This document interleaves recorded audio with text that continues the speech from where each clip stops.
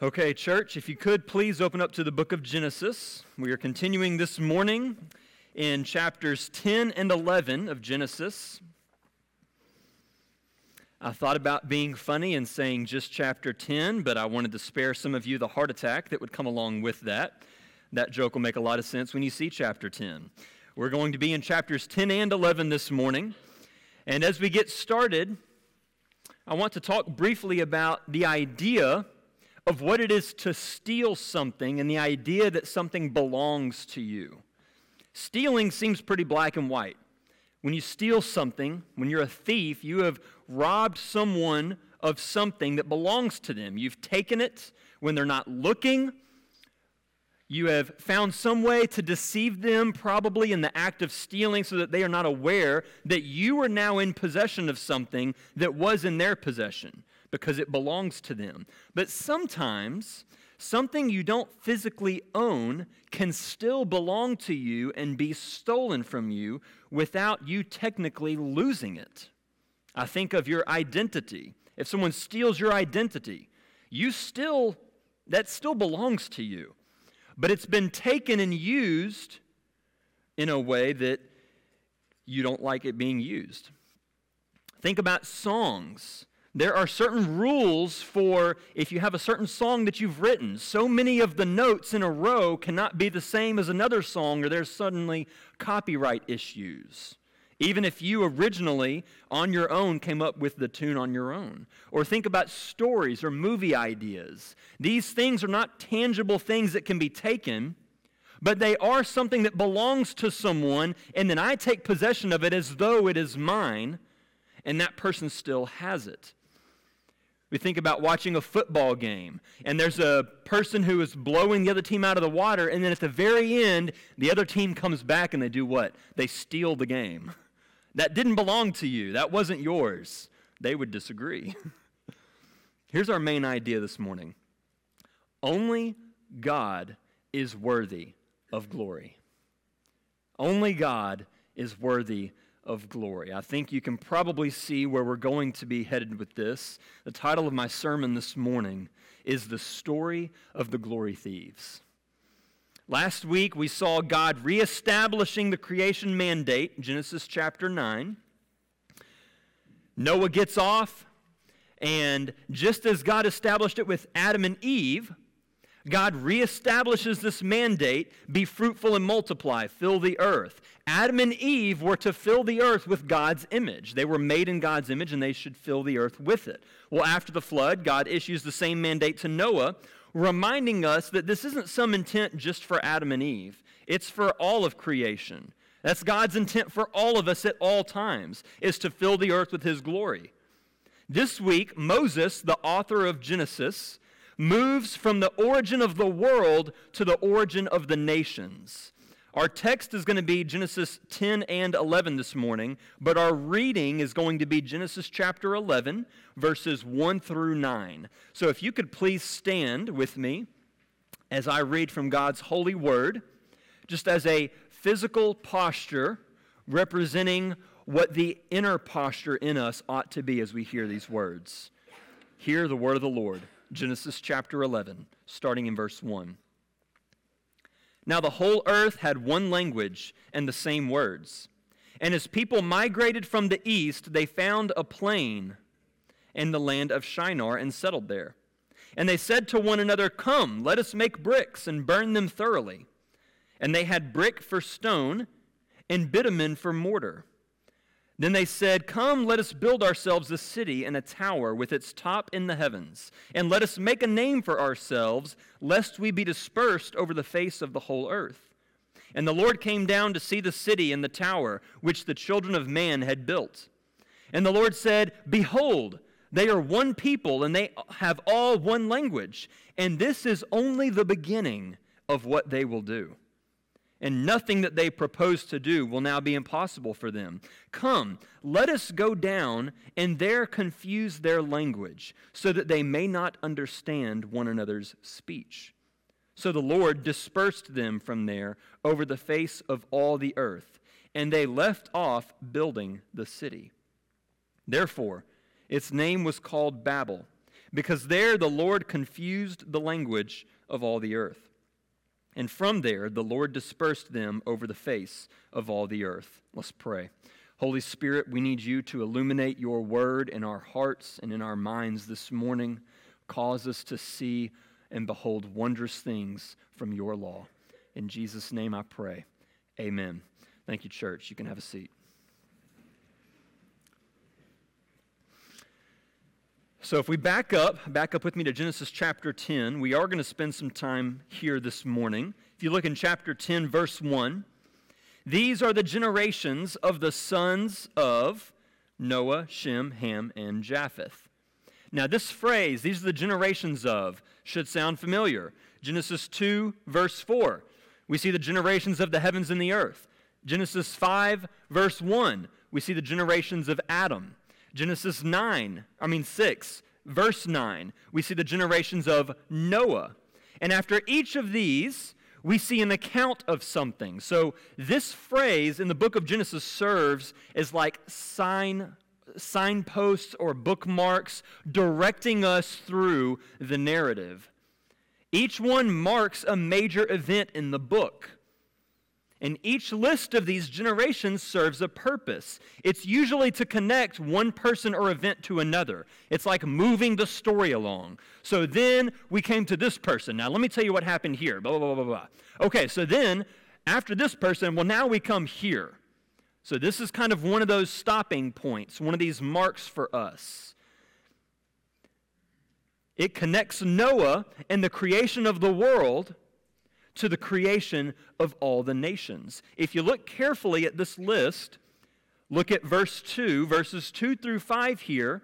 He gives the sons of Japheth, one of Noah's sons. Noah has 3, Shem, Ham, Japheth. 2 to 5 is the sons of Japheth. Then you go down to verse 6, the sons of Ham, and that goes all the way down to the end of verse 20. So 2 to 5, sons of Japheth. 6 to 20, the sons of Ham. Then picking up in verse 21, going all the way through 31, we see the sons of Shem. So we've got all 3 sons there, Japheth, Ham, Shem, and then that's essentially, after that, you come down to verse 32, and that's the end of the chapter. So this genealogy is intentionally highlighting each of these 3 sons of Noah and all of their relatives. If you're the kind of person to write or highlight in your Bible, you might want to bracket those so that you can reference it more easily and not get lost in what you're reading. But what I want to draw your attention to is at the end of each of these sections, there's a repeated phrase. Look at verse 20 with me. This is at the very end of the sons of Ham. Verse 20 says in chapter 10, these are the sons of Ham, by their clans, their languages, their lands, and their nations. So this section has bookends on it. The beginning says the sons of Ham. The end says these are the sons of Ham. And there's this phrase, by their clans, languages, lands, and nations. Now, go forward to verse 31. This is the end of the next section of Shem. These are the sons of Shem. Look at the phrase, by their clans, their languages, their lands, and their nations. And now I think we're ready to back up to verse 5. I saved this one for last intentionally because it is slightly different, but listen for those 4 identifying markers. From these the coastland peoples spread in their lands, each with his own language, by their clans, in their nations. So as we read through this, we know that the emphasis on this is the creation of nations and languages, these clans, these areas, these lands. And I want you to notice that one of these sections is awfully short. Japheth goes from verse 2 to verse 5. It's just a matter of a few verses here, 4 verses. But then the sons of Ham and the sons of Shem get a lot more attention. Why is that?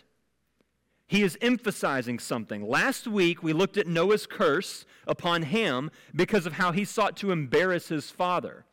Well, do you remember whenever Noah is cursing him, who it is exactly that he curses? Go back and look at Genesis 9, verses 25 through 27.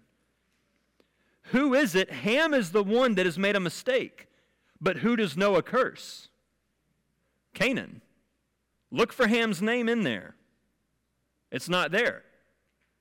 You see Japheth, you see Shem, but instead of Ham, we see Canaan. That's interesting. Now, if you go to chapter 10 of Genesis and look at verse 6, the sons of Ham, Cush, Egypt, Put, and Canaan. So now we see maybe why there's this emphasis on the family line of Ham, because in Ham's line comes Canaan. And we know, if you know your Bible, you know that Canaan comes up in the Bible. It's the promised land. It's the group of nations that God says their iniquity is not yet fully manifest. So you will go into Egypt for 400 some odd years, and then when their sin is complete, you will come out and overtake that land. This is the Canaan we are talking about. This is where it stems from. Canaan isn't the only noteworthy name here, though. If you look through in verses 6 through 20, you'll see Egypt, where the Israelites would be enslaved. You'll see this man named Nimrod. His name is based on the Hebrew word for rebel. In fact, some scholars even suggest we shouldn't read it Nimrod, we should read it the rebel. At that point, the rebel was on the earth, and he was a great hunter before the Lord. He's a mighty hunter who establishes kingdoms.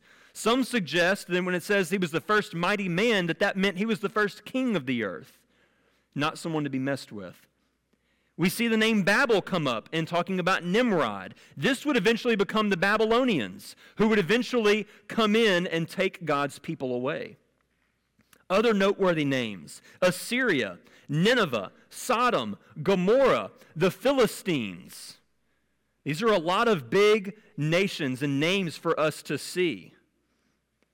And it's a lot of nations that would be major rebels against Israel and the Lord. And they came out of the line of Ham.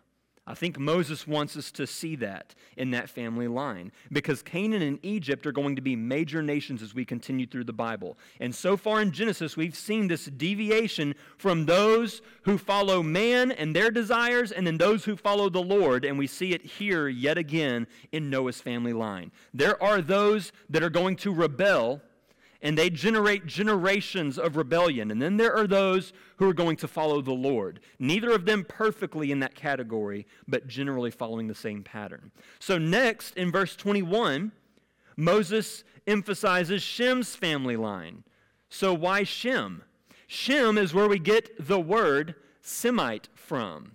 When we talk about Semitism or anti-Semitism, this is what we are talking about. The Semitic people. They are people that came from the line of Shem.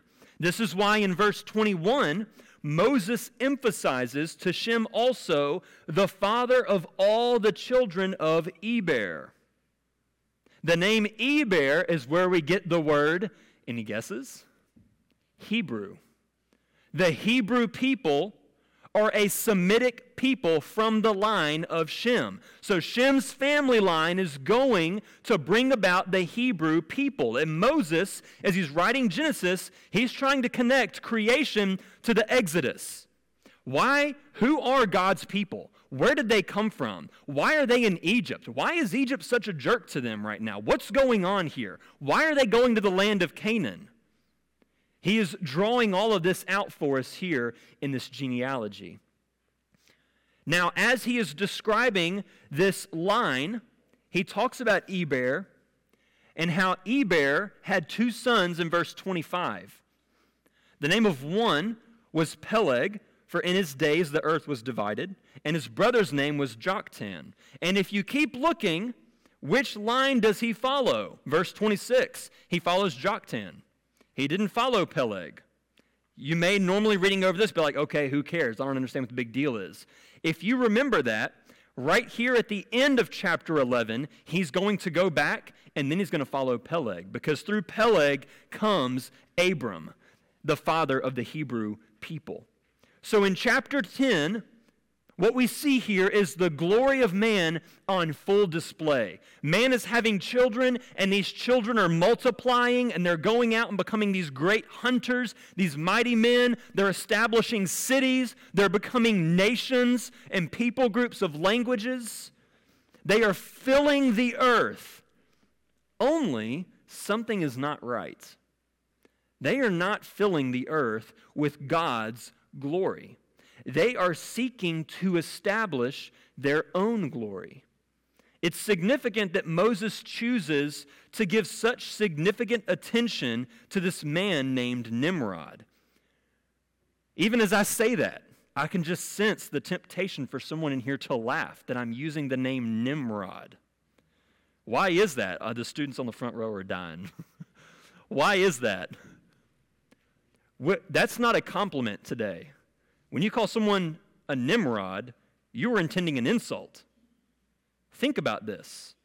This man established kingdoms and nations. And what is his name known for today? It's an insult. It's nothing. He has been forever lost in history. This is what we have, and minus one or two other slight references later in the Bible to this great warrior Nimrod. This is basically it. But he really obviously thinks a lot of himself, and so did Moses, establishing all of these nations and these cities. How is he described? This rebel, this mighty man, a hunter, establishing cities like Babel. And that leads us into chapter 11. So all of that was basically a big introductory into chapter 11, the Tower of Babel. If you'll recall, in Genesis, we've seen this technique where he will start by giving this overview.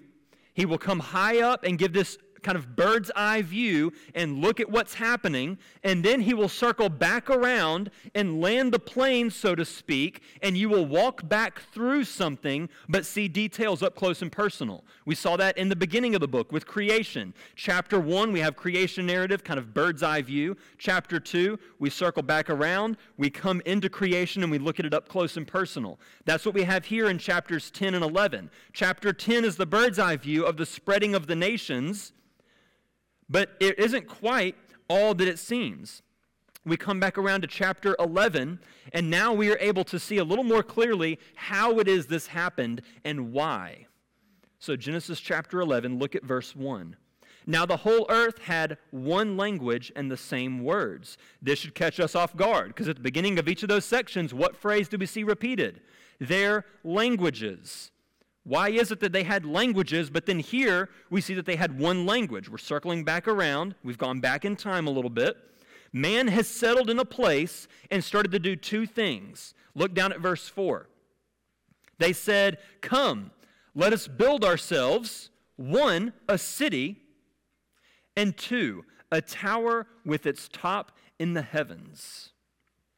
The most crucial part of this whole exercise, if you continue in verse 4, is the phrase following. Because we might look at that and say, what's wrong? They built a city and a huge tower. That's awesome. We do that all the time. Okay, look at our big cities. We have tall towers. What's the big deal? Keep reading in verse 4. "And let us make a name for ourselves, lest we be dispersed over the face of the whole earth."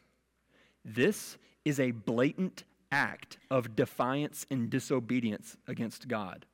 It's not that they just happened to be isolated to a region. Remember God's command, be fruitful, multiply, and fill the earth. Another word we could use for that is disperse. Go out, fill. But man says, let us build a city in this huge tower, or else we will have to spread out. It is deliberate disobedience. Let's make a name for ourselves, or else we will be dispersed. God's mandate was to fill the earth with his glory, and as God's creatures made in his image, instead what we're seeing is the exact opposite. They are remaining together for their own glory. Look what we can accomplish if we all just come together. Look what we can build. They are making a great name for themselves instead of making a great name for God. In essence, man is a thief. A glory thief. He is taking what belongs to God alone. And this leads to our first point this morning, if you're taking notes. Any act of disobedience towards God is, at the same time, an attempt to steal his glory. I'm going to read that one more time. It's a little longer. Any act of disobedience towards God is at the same time an attempt to steal His glory. At the heart of all of our obedience and disobedience is allegiance. We are acting in accordance with something. If I take out the trash at home, it is an act of allegiance to my wife, who has asked me to take out the trash. Let's say I decide not to do that. Garrett, would you take out the trash? Okay, maybe I say that, and then I get wrapped up in something, and I think, well, I'll do that in just a moment. I'm going to do this first. In that moment, I have momentarily said, I will give the allegiance in just a moment. First, this takes priority. I am putting things on different levels of importance or giving things different levels of value. And depending on, in my heart, what all of those structures are placed on the scale, that determines how I will act in a given moment. That's why sometimes when we know the right thing to do, but we have this temptation to do something else, we've taken a desire for something else and placed it above our desire to obey. More important than to obey is for me to have a good time. So we act according to that allegiance to ourselves, essentially. A real basic example of this would be the Pledge of Allegiance. We stand, we salute the flag, we say the Pledge of Allegiance. Why? Because we are dedicated to our country. Well, at the same time, someone else in our midst who is associated and has their allegiance to a different country, they may not act the same way. They have a different way that they act towards their country. They have their own allegiance. We see this with Adam and Eve. They belonged to God. God gave instructions. But then there was a potential for them to act against that. There was this temptation. Well, we could do this. And they rebelled. James 1:14 through 15 describes the process of temptation and sin in this way. Each person is tempted when he is lured and enticed by his own desire. Then, desire, when it is conceived, gives birth to sin. And sin, when it is fully grown, brings forth death. So where does the temptation to sin come from? My own desire. In part of my spiritual growth and my walk as a Christian, I struggled and still struggle with sin, obviously, but I struggled with certain patterns of sin in my life that were well established. I'd spent a lifetime building a habit of sinning, and after becoming a Christian, there are some things that you know it's wrong, but it seems so hard to get out of that pattern. And I was talking to someone once who referenced this passage, and it really offended me, if I'm honest. I said, I don't understand why I can't stop doing this. I keep asking the Lord, and I don't understand. And he said, you don't really want it bad enough. And I remember thinking, like, you don't know me. Like daily, I'm asking the Lord. If I didn't want it bad enough, I wouldn't be praying daily. I don't understand what you're saying. And this was a passage that he referenced. He says, this sin comes out of an internal desire. So in that moment when you fall short, it's because actually you really don't desire strongly enough to change. What I had to start praying for was a different desire. And like a baby who is trained into something, I had to start with a pacifier. I had to find something else to focus my desires towards so that I could wean myself off of this other desire. I had to distract myself. Well, then over time, as I suffocate this other desire, it goes away. And now I can wean myself off the pacifier. I don't have this desire anymore, and I'm maturing as a Christian. The point is, our sin comes from a place of desire within us. Why do we talk back to someone? Because we desire to not look like a fool in front of others. Think about it. Everything that we do stems from desire. Everything. We are giving allegiance to someone in that moment. I'm going to say this again a couple of different ways. Whichever desire wins out at any given moment reveals to us who it is we are worshiping in that moment. When we act according to a desire, we're saying this desire is worthy of my allegiance. It's an act of worship. Everything we do is an act of worship. Even you just walking in the door, worship started before the service started. Your first act of worship in this building was just coming in the door. Said, this is worthy of my time to be here, to sing, to hear from the Bible. Even if you're not a believer, you don't know it, but in that moment, you are pursuing an act of worship towards God because you're saying, I don't believe, but I feel like I need to be here for some reason. God is stirring your affections and starting this process of turning your desire towards Him. Everything we do is an act of worship. And what we are worshiping in a given moment is determined by what desire spurred us to act in the way that we did. We are essentially ascribing glory to something every time we act. The question is, to whom or what are we ascribing glory? Or even more pointed, are we stealing glory from one in order to give it to another? Let me give you an example. If you have a chance to take a trip with some friends, but the trip is scheduled when your children have some type of a sporting event, some kind of tournament, your wife has something going on, whatever it is, maybe there's something with work, you have a decision to make. And when you make your decision, you are ascribing value to one or the other to varying degrees. And whichever one wins out in the moment is what you're going to do. And you may think, well, no, that's not true, Garrett.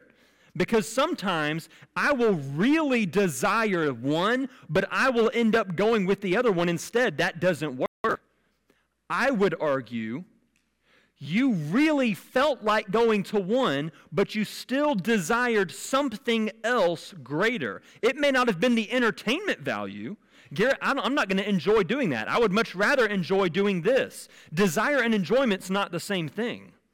Sometimes we can desire something that isn't enjoyable. That's why we work out. It makes no sense. Put your body through pain and all that stuff. It's because I have a desire for something. So in that given moment, we are ascribing value to something. It may not be enjoyment. It may be a long-term investment in my family, and that's the desire that won out. So when we are met with the decision between what God commands and what we desire, and you go with your desire over God's command, you have placed yourself at the center of your worship. And the problem with this is you don't belong there. God belongs there. We are stealing glory from God in those moments. What are some things that receive our worship instead of God? Our comfort, enjoyment or pleasure, our reputation, our pride. When God says, love your enemy, but you badmouth someone or scheme against them, you have decided that your opinion is more worthy of obedience than God's opinion. You've stolen the glory that is properly due Him. We do this all the time, don't we? And we don't even realize it. We don't realize that there's this war of desires in us. The Bible describes it in terms of the flesh battling against the spirit. There's these warring passions and desires all day long. And we think, I can get through the day with minimal to no assistance from God. I will just try my hardest. You will become exhausted. And you will give in. It happens to the best of us.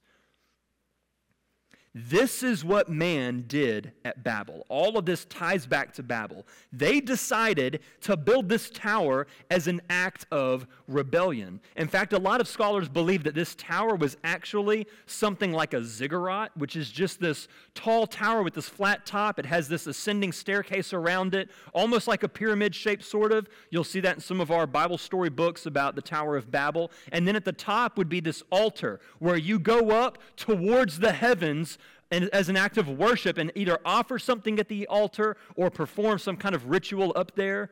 A lot of scholars believe that that's what this tower resembles, this Tower of Babel. So in effect, they are establishing their own religion with themselves at the center of their own universe. So what does God do? Look at verse 5. And the Lord came down to see the city and the tower, which the children of man had built. I believe the language here is intentionally descriptive. I read through it like that on purpose. That sounds like a mundane sentence. Go back and look at this again. And the Lord came down to see the city. This is interesting. And the tower, which the children of man had built. So not only has God descended to see this, but he references, Moses in God's word references the children of man. You can almost imagine God saying, oh, how cute. Look, they built a little tower. Let's go look at it. And coming down and descending and getting on his hands and knees and going, oh, well, that's real cute. Well done. Look what they're trying to do. Look at how big they think they are. Wow. This would have been a massive feat of human ingenuity and ability, but to God, it is nothing. Isaiah chapter 40 talks about how God holds the waters of the earth in the cup of his hand. The nations are like a speck of grain on a balancing scale. That you get ready to weigh something and there's a little bit of dirt on there and you just kind of brush it away. That's what the nations are to our God. Number 2, if you're taking notes, man's greatness is a speck in comparison to God's infinite greatness. Man's greatness is a speck in comparison to God's infinite greatness. 1 Corinthians chapter 1, verse 25 says this. The foolishness of God is wiser than men, and the weakness of God is stronger than men. He's saying before this, where is the wise person? Where's the scribe? Where's the debater of the age? God has made foolish the wisdom of the world. And he ends it this way, not to say that God is sometimes weak or foolish. What he's saying is, even if God had something that even resembled a moment of weakness or foolishness, it would still trump man in his wisest, strongest moments. If this is true, why is it then that we keep thinking my way is better than God's way? Why do we do that? Why is it that we keep working in our own power rather than begging God to work his strength in us? I read something recently and I could not find it. When I find it, I will send it out from the pastor on Flock Note probably. When I find it, I will still try to look for it. But here's what it said in essence. What is truly frightening is if the Holy Spirit up and left many of our churches, they would continue to look the exact same way without missing a beat.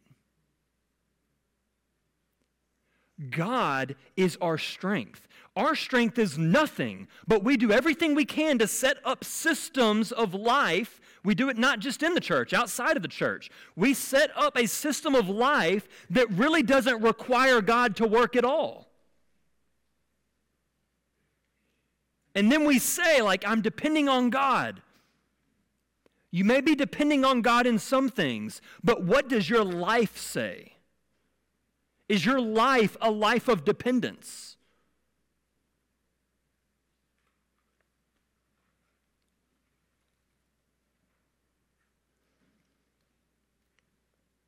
We do a really good job of making sure that things will continue to function the exact same way, whether God chooses to show up or not. And it's to our condemnation. The life of a Christian is a life of total submission to God. To pick up our cross and to follow Jesus is to say, I need your wisdom to guide my decisions, and I need your strength to carry it out. That's why we just sang a moment ago that we want our life to communicate that the strength to follow your commands could never come from me. That's what that means.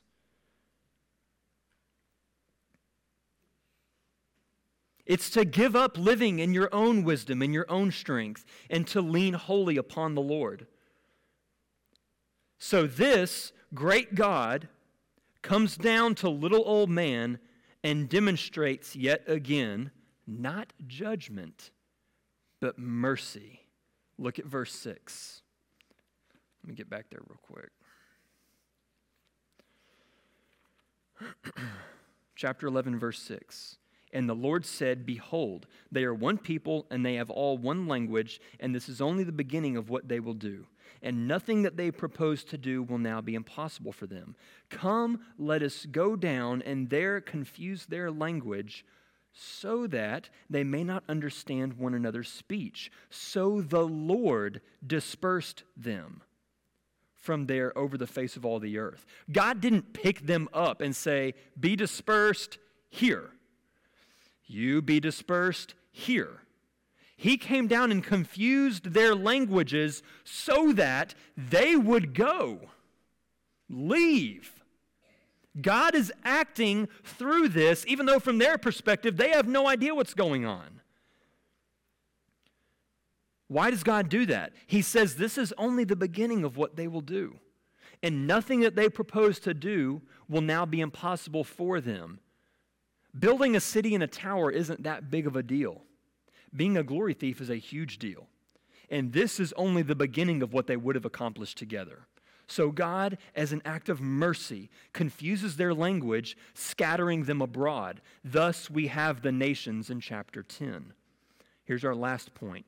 God's discipline is an act of mercy. God's discipline is an act of mercy.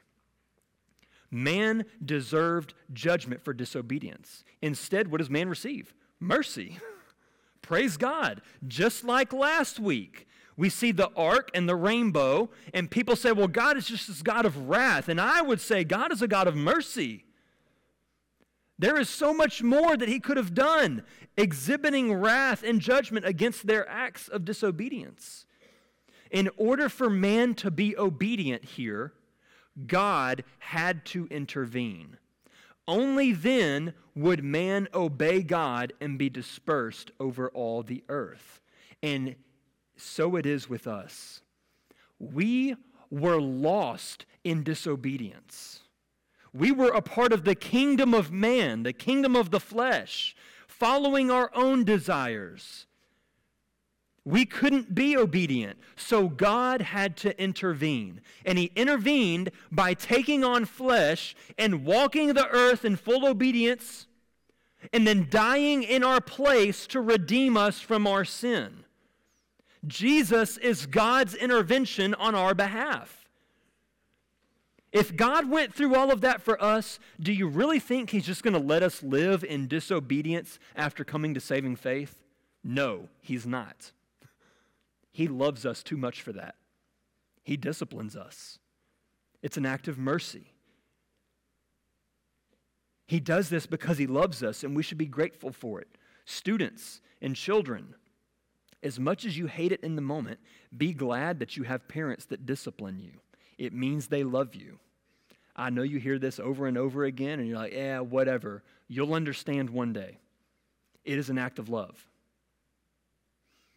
To the rest of us, when we are being disciplined by God, it is not an act of judgment. It's an act of mercy meant to turn us away from living for ourselves so that we can live for him. That's what it is. As painful as it is in the moment, we tell our kids, it's for your good. Hear this, it's for your good as well. It's for my good as well.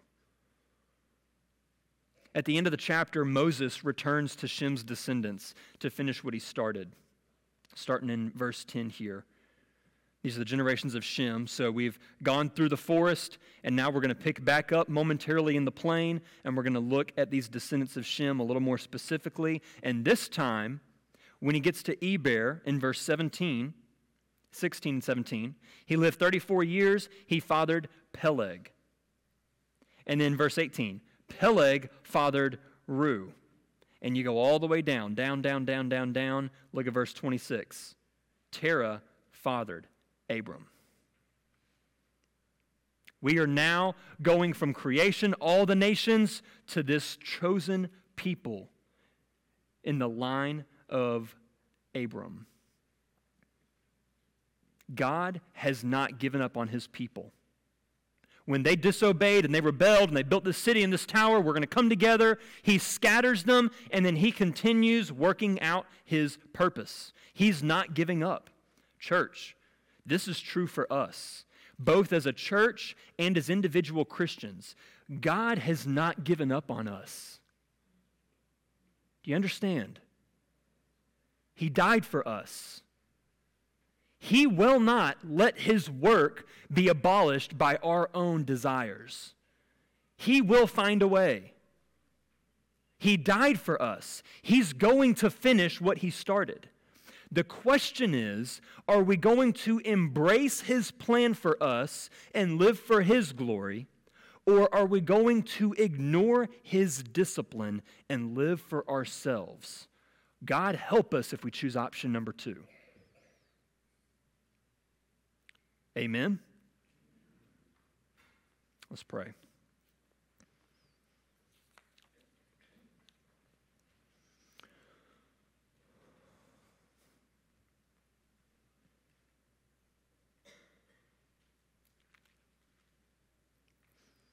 Lord, we thank you for being a God of mercy. I confess to you, God, that I do not like discipline as it is happening. I often will try to avoid it and turn from it. Sometimes I ignore it. Many times I ignore it. But we confess to you and acknowledge, God, that you do these things because you love us. You put us through certain trials so that we might cling to you and turn to you. Whether it's in our personal lives or in the life of our church today, God, we are submitting ourselves before you and asking you that you would reveal to us your will for us by the renewing of our minds, that we might test and approve what your good, pleasing, and perfect will is. And if we are ignoring you, God, show us, turn us back from our desires so that we might once again exist to bring you honor and glory in the world, not us. In our moments of weakness, God, would you be our strength and our wisdom, our rock and our redeemer? Would you turn our eyes towards you so that you are our vision in the day and in the night? That you are our source of strength and power, enabling us to live for you. This is what it is to walk in obedience with joy. And we ask you to bring about this work in our lives. If there is a soul in this room, Lord, that does not know you, I pray that you would bring that knowledge to the forefront of their minds, that they might finally turn to you and from their old way of life to be saved from their sin, that they might know the joy of living for you as well. To those of us in here that do know you, God, stir us, shake us up, get our attention.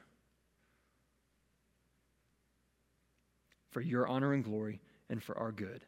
In Jesus' name we ask all these things. Amen.